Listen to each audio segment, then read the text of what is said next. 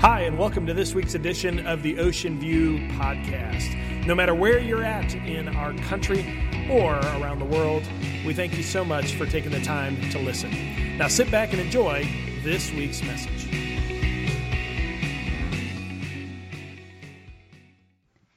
Think about it. There must be high love down in the heart and in the stars above.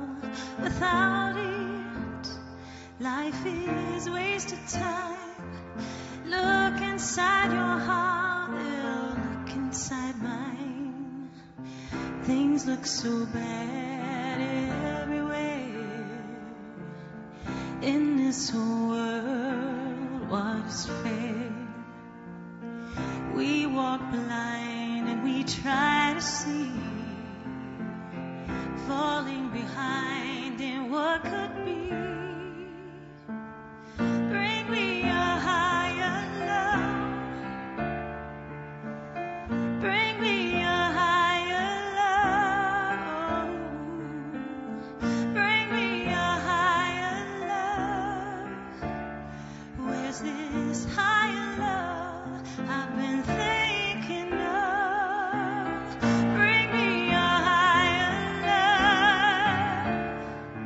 Bring me a higher love. Bring me a higher love. I could rise above for this higher love. Don't you appreciate Tangina?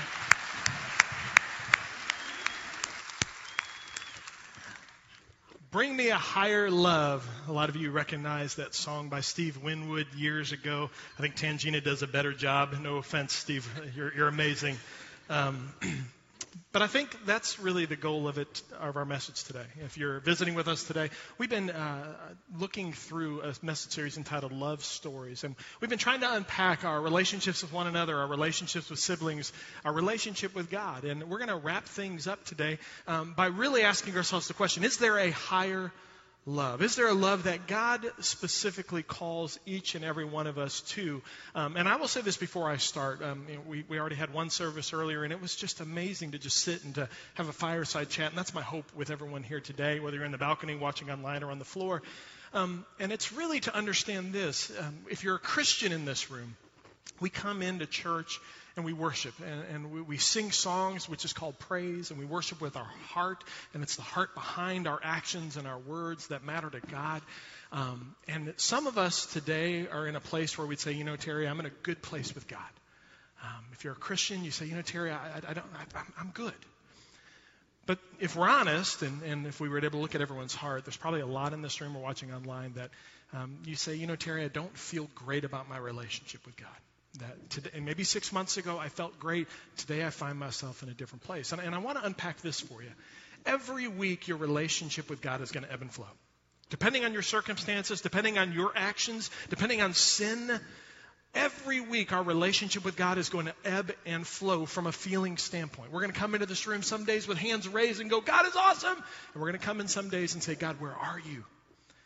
And I think God wants to speak to all of us today about a higher type of love, that no matter what valley you're in or what mountaintop you're on, that you can rest assured that while your emotions go rampant like a roller coaster, the love that God calls us to will remain consistent.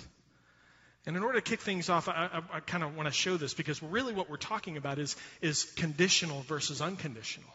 That higher love that Jesus gave us, those of us that know the Bible and know Christianity know it's an unconditional love that he gave. And speaking of that, there was an inventor that most of you know in this room. His name's Thomas Edison. You've heard of him before.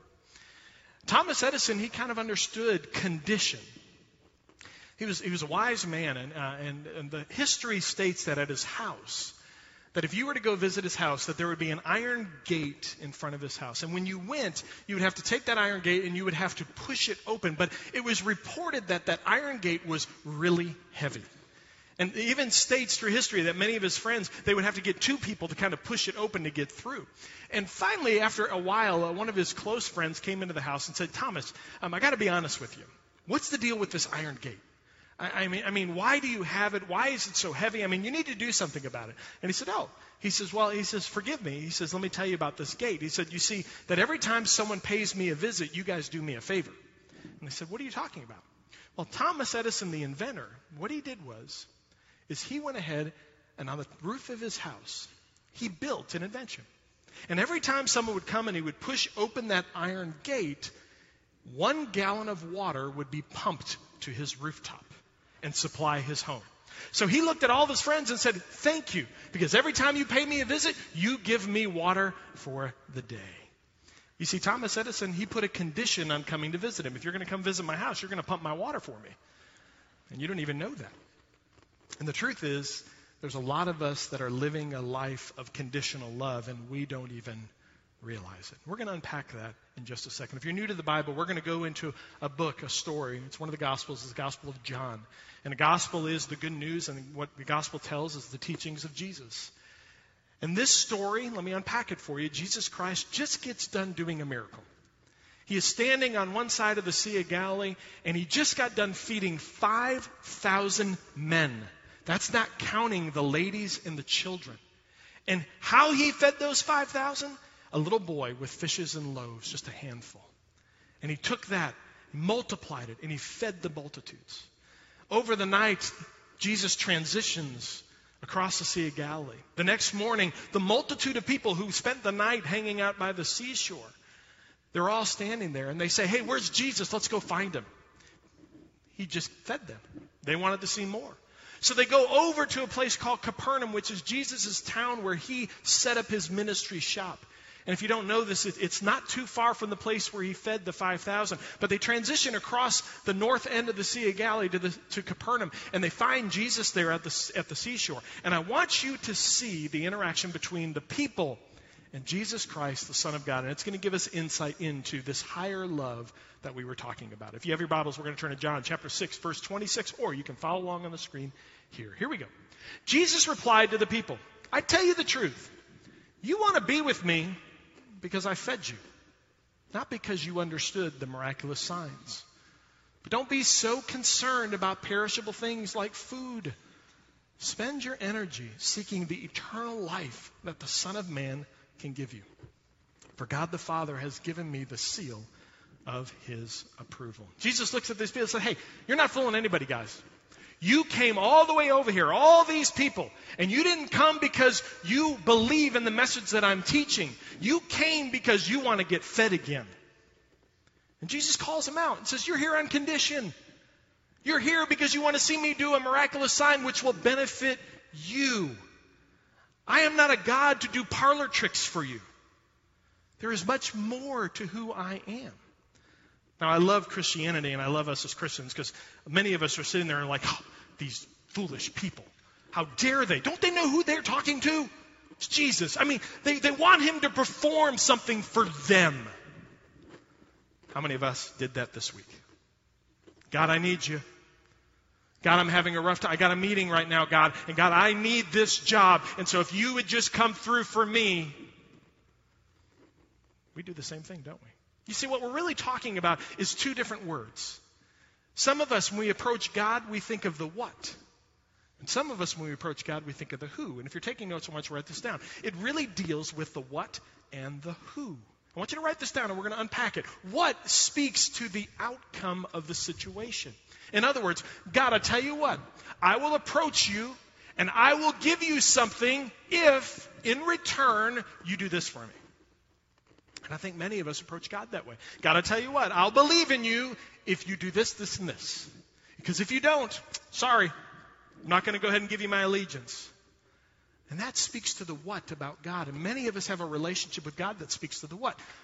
Some of us in this room, though, and again, depends on where you're at with God, because here's the truth. Some of us, we can ebb and flow between the two. Some of us right now are dealing with God with the what. Some of us go to the who, and who speaks to the heart. Who speaks to who God is? Who speaks to your relationship with God being more than just about what he can do for you? You see, what is conditional and who is not?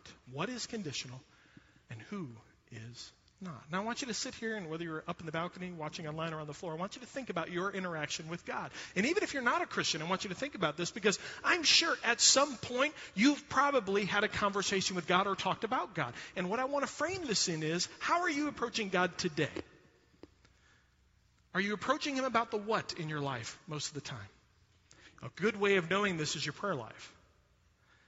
How many of you start your prayer life with, God, thank you so much for the wonderful day that I had. And God, right now I pray for this, I pray for this, I pray for this, I pray for this, I pray for this, I pray for this, I pray for this.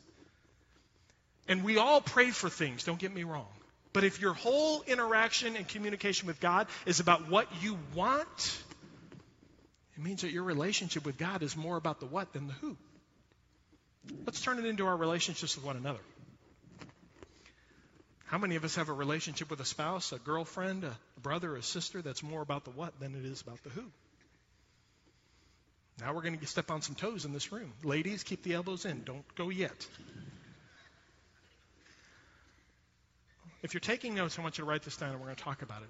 Loving the what says this in our relationships. I will love you only if. If you do this and this and this, because you did this, I will give you love.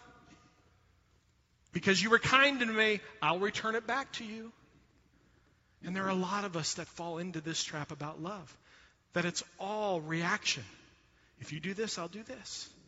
But if you fall into that trap, you're loving the what? I don't know if I can handle the tough times. If things get too bad, I'm out of here. There's some of us in this room is that you say, you know what, as long as my life meets these parameters, then I will love you. But once the parameters change, I'm out of here. I might not be able to forgive you if you tell me. Now we're getting real intimate, aren't we? It speaks to the honesty. It speaks to the heart, where all of a sudden our relationships, if you're living a life and you're fearful that if she only knew or if he only knew, then the relationship would end because it's based on the what. Loving the who says this. I will love you even if. I'll love you even if. I will stay with you no matter what. Now pause, and I want to make sure this is clear. And I said this in the first service. Because if you haven't been a Christian for very long, sometimes we Christians get a bad rap because you're like, you know what, I live with an abusive man. And what I just heard you say, Pastor, is I will stay with you no matter what. Now pause. I'm not saying that. Because God gives you a head for wisdom. And God also creates relationships and love to be about one another. And so if you're in a dysfunctional relationship, then again, you need to use the wisdom and the grace that God's given you. But this is in a couple or a relationship that says two people are trying to do their best to work together. We're all human. We all make mistakes. So it's with the caveat. You love the who, but it's with that caveat and with that filter. I will always love you even in the tough times. And I will still love you even if you tell me.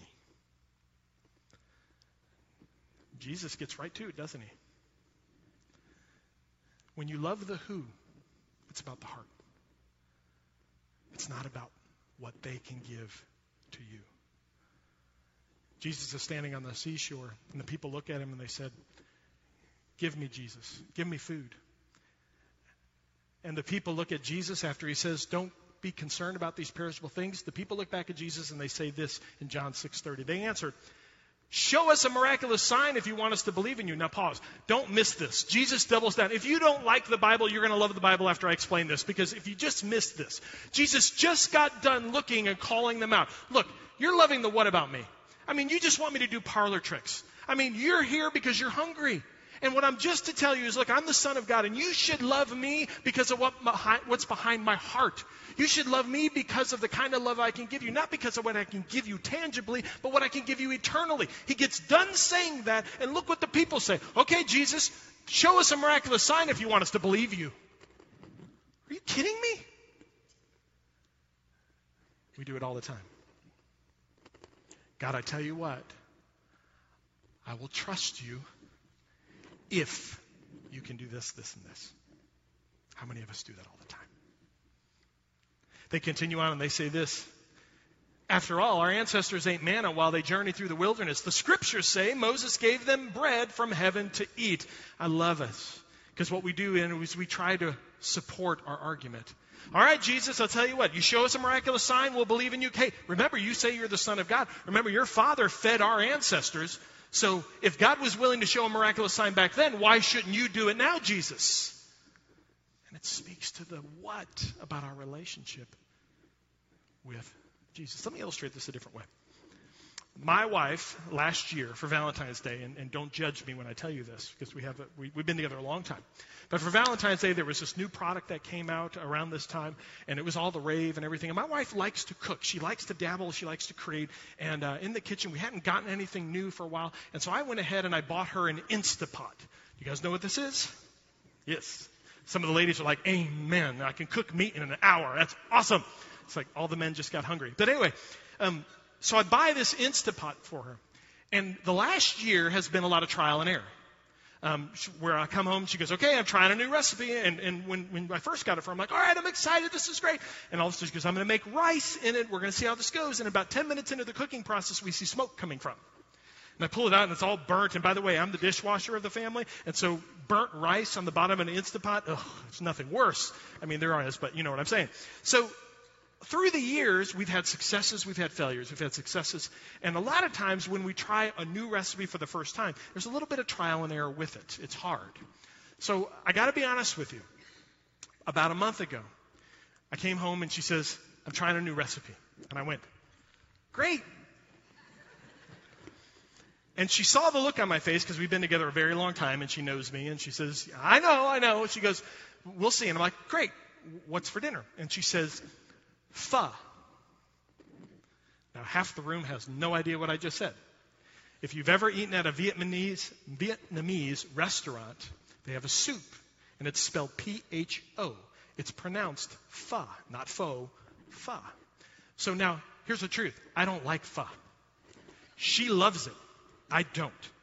But I made a deal with her a long time ago that whatever she makes, if she makes it the first time, I will eat whatever she makes. That was my promise. So not only is this a new recipe, great. We're having pho. Better. She reads this on me. And she looks, and she kind of, says, I know. She goes, if you don't like it, I'm like, no, honey, I told you I would eat whatever you make. It's fine, this and that. So I'm sitting there, and she starts the cooking process. And she goes, I don't know how this is going to come out. You see, I've shot her confidence. And she's sitting there, and she's cutting things up. She's putting some stuff in. I don't even know what it is. She's putting it in, and then she puts the cover on, and then we sit, and she sets the timer, we wait. And about 10 minutes in, and she's like, I don't know if this is going to turn out okay. And I'm like, oh, I don't know. And she's like, maybe we should just go out for dinner. And I'm like, well, it's your call. I am not instilling any confidence whatsoever. And she's like, well, I said, it's your call. I mean, we could try it. And, I'm trying to balance being supportive, but I really want to go out to eat because I don't like fun. I'm not really sure what's coming out of that Instapot. So we get toward the end, and she's like, I don't think this is going to right. I don't think the timing's right, this and that. She opens it up. I got to be honest, it smelled good. So she goes ahead, and she gets a bowl, and she walks over, and she puts it down, and she goes, I don't know. I think this is terrible, and this and that. She goes, you go ahead and try it. And then, I'll tell you what, we'll go out to dinner and everything else like that. Now, I got to be honest. I took my spoon, and 99.9% of me said, no matter how this tastes, we're going out to eat. I took a spoonful. I got to be honest, it tasted really good. I ate 2 bowls of pho that night. But here's the point. I fell into the trap of loving the what. I tell you what, honey, I'll be supportive as long as the food's good. As long as, I get a good meal, as long as everything turns out okay, I'll give you confidence and support. And the truth is that she did everything perfect. But along the way, she lost all of her confidence because I wasn't showing her the kind of love that speaks to the who. And that's what the people of God did all the time. I tell you what, Jesus, show me a miraculous sign, and then I'll believe that you can do it. And that's not the kind of love that God calls for us. There's many of us in this room that when our spouse does things, we give an amount of love based on how they do. And that speaks to the what, not to the who. Jesus continues on in John 6:32, and he says this. Jesus said, I tell you the truth. Moses didn't give you bread from heaven. My Father did. And now he offers you the true bread from heaven. The true bread of God is the one who comes down from heaven and gives life to the world. And this is where Jesus draws a line and says, look, this is not about miraculous signs. This is not about what I can give you. This is about life or death. This is about what my Father can offer you, and it speaks to the who of the character of God. And here's the truth. There are many of us in this room who have a what type of love for one another. And here's the danger, and I want to call it out. If you approach your relationship with a spouse, with a brother or sister, and it's all about the what, I can pretty much bet you have the same type of relationship with God. In fact, if you're taking notes, write this down. How you love others mirrors how you love God. If your love is based on what they can give you, if you treat someone based on what you can get back from them, my fear for you and for me is in those moments, that's how we treat God. God, I will give you all the support and love as long as you keep coming through for me. So here's the question for all of us. How do you see God? Do you see the what or do you see the who? Because I knew growing up, I looked at my relationship with God as a relationship of what? And when people would ask me, do you believe in God? Do you have faith? I would say, oh yeah, but it was all based on what? In fact, if you're in this room and you have a relationship with God based on what, you might say things like I did long ago. And here are some of the things that I said. What speaks to your religion? And I say this, look, I go to church.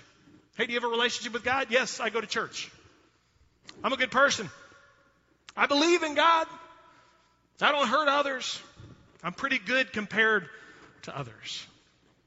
If you have that kind of answer when someone talks about your faith, I can pretty much promise you have a relationship with God surrounding the what, which means you have a really great religion. A real great religion. But let me be honest with you. One of those where it says, I believe in God, guess what? The devil believed in God.